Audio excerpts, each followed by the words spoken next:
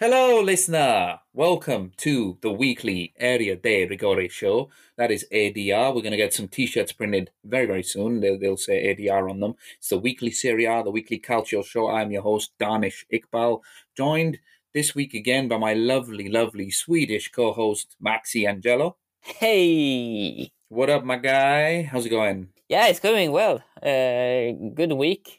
How is everything with you? Yeah, good, good. I'm still fasting, so no food.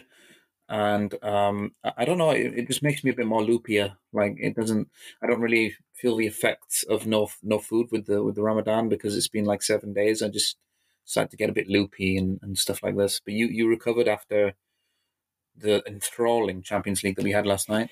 Yeah, barely. It was hectic, to say the least. But what a night! Yeah, right. Real Madrid getting through with how do you call it? Grinta? Is it Grinta? Grinta, yeah. Fight, fighting spirit. They like what is for our listeners? Yeah, I Madrid have tons of cojones and grinta, which is just like they could be down 6-1 and still be like, no, we got so much grinta, we're just gonna get through this somehow. If you want an explanation for Grinta, think Rino Gattuso. Yeah, okay, okay, yeah, no, no, perfect. Right, lots to talk about this week, and we're going to digest it in two parts because Maxi is leaving me because he's got to go to work. He works for the biggest broadcasting Swedish company in Sweden, and there will be a lovely guest joining us for part two. Will be Matt Santangelo.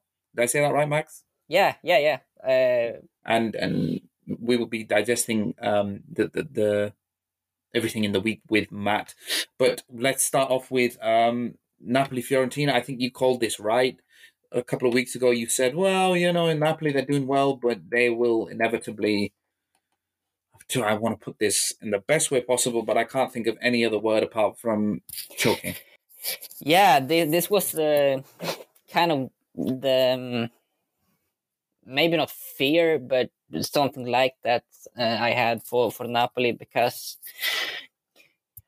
they have the quality. The question was always if they had the mentality to be in a title fight all the way through. This match might prove that their title hopes are over. We don't know yet. We will see, but it was definitely a setback for them. It just feels like it could be the beginning of. Like I think that before this, Osimhen was sort of carrying them a little bit, and they were grinding out results. And it was, I think they beat Atalanta pretty impressively. What was it, 3-1? Was it? I believe. Yeah, I think so. It just feels like one of those results that just knocks the stuffing out of a team. Yeah, and especially the situation they're in. They've been fighting all along to still be in this challenge for the Scudetto, but now this is a massive setback for them because This is momentum halted for sure. Because before this, it was three back-to-back wins. It was Verona, Udinese, and Atalanta. By the way, I think we forgot to mention, but it was Fiorentina 3, Napoli 2, away at the Diego Armando Maradona Stadium. Napoli started pretty well. I thought they started very well. I have to do a small mention. One of my favorite players in the world, bar none, not just in Serie A, Lorenzo Insigne. It feels like he's just not playing well at the minute.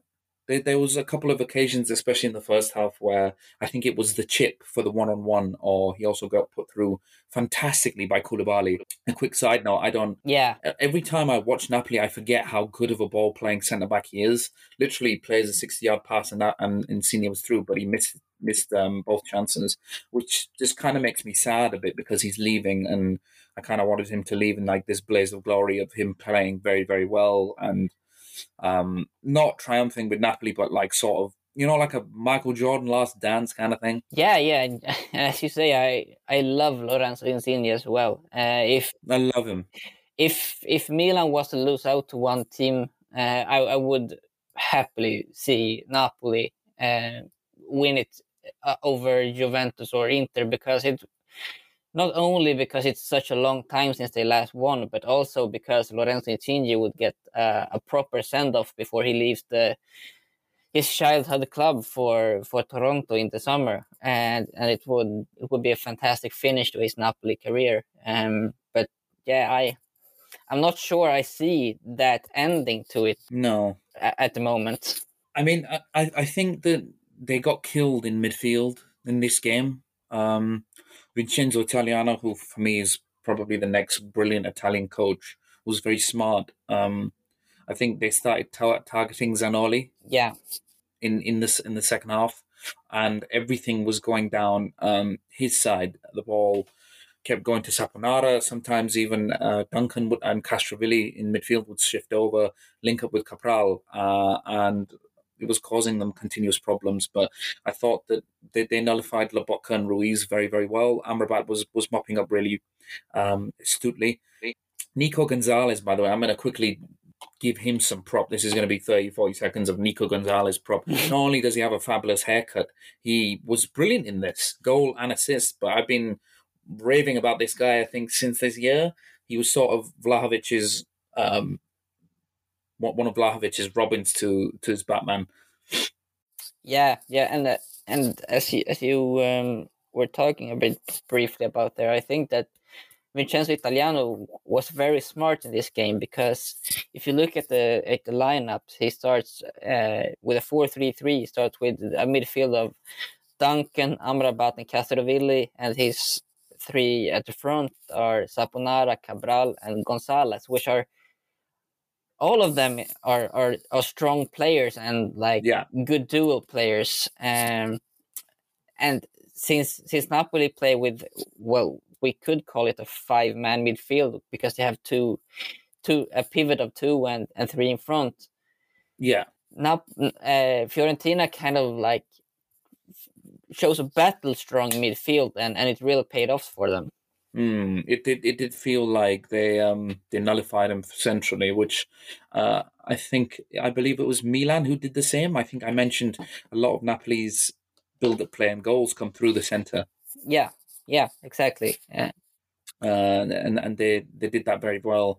Vincenzo Italiano deserves a mention here. It's he's basically managed to get Fiorentina playing the way he wants very, very quickly. I think that I mean it can sound like a bit of a stretch, but I think that Vincenzo Italiano should be a contender for manager of the season in a sense, because he's a new manager going to Fiorentina, a side which in recent years has struggled a lot with results.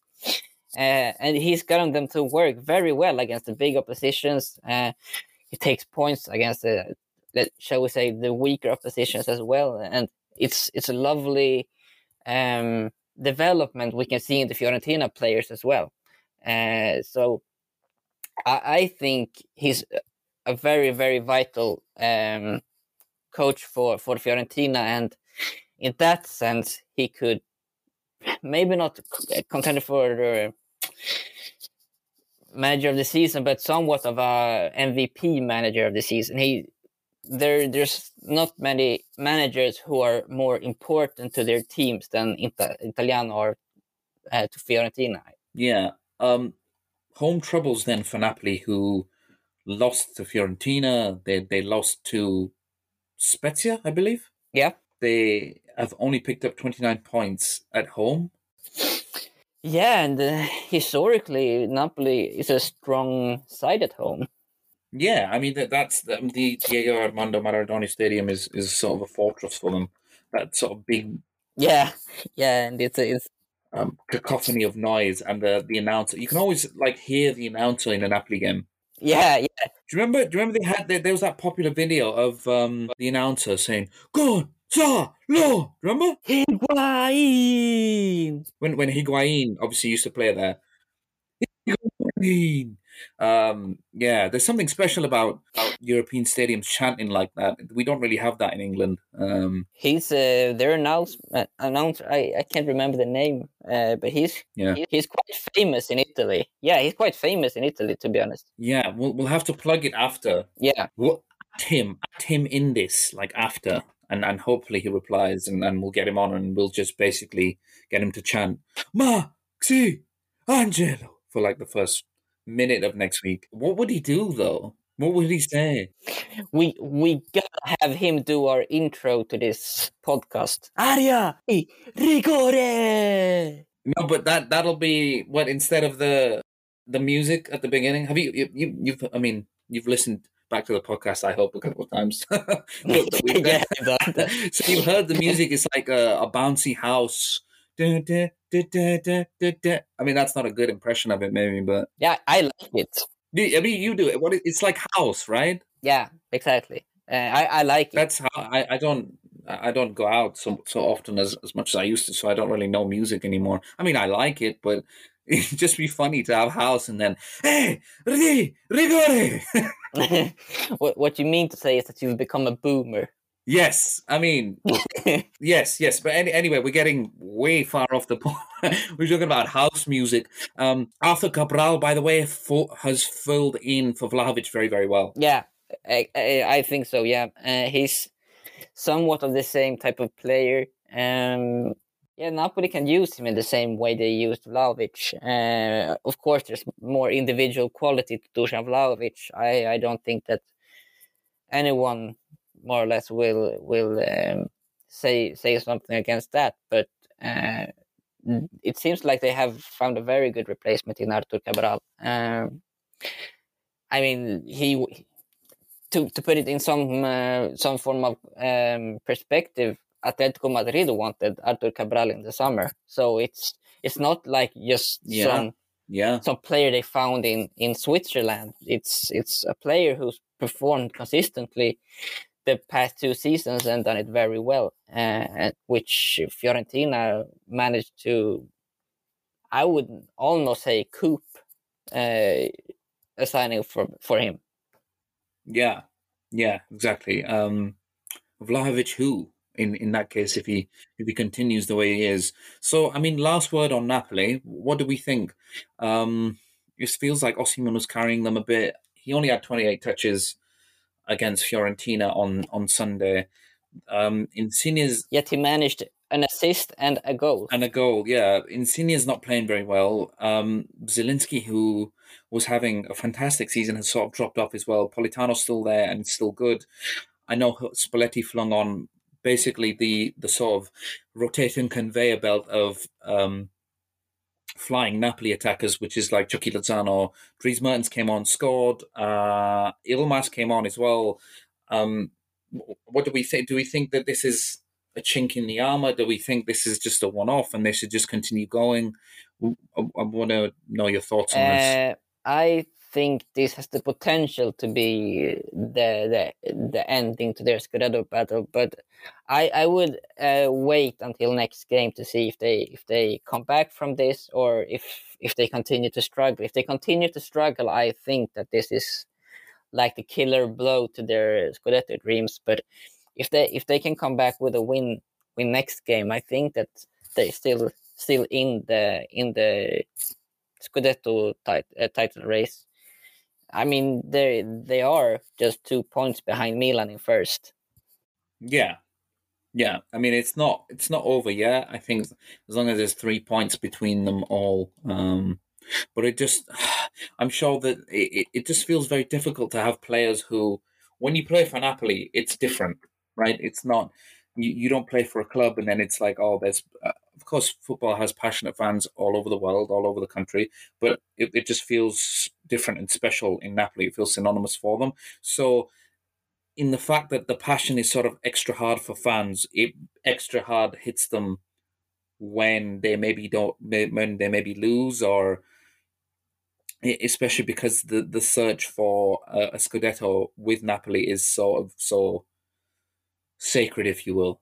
Yeah, 100%. Napoli has always, or at least since the late 80s, had like a us against the world mentality, and that puts a lot of pressure on the team, even if. But also, if you've come so close so many times, then you sort of, after one loss, even if you're not out of it, which they aren't, then players might start to think, oh God, here we go again, and maybe this City will never do it, and blah blah blah. It's like when Maurizio Sarri said in 2018, which is I think the last time they were the closest to the title. We lost the Scudetto in the hotel room, which was when they lost to I think it was Fiorentina then as well. Actually, they lost to Fiorentina. Giovanni Simeone scored, Yeah, and there were sort of Napoli players when they came back to the hotel crying on the stairs.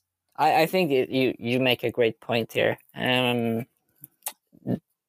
From now on, it will be their biggest struggle would be their mentality, if they mentally can come back from this, because we've seen all season that they have the quality on the pitch to stay in this, but the question is if they can do it in their minds.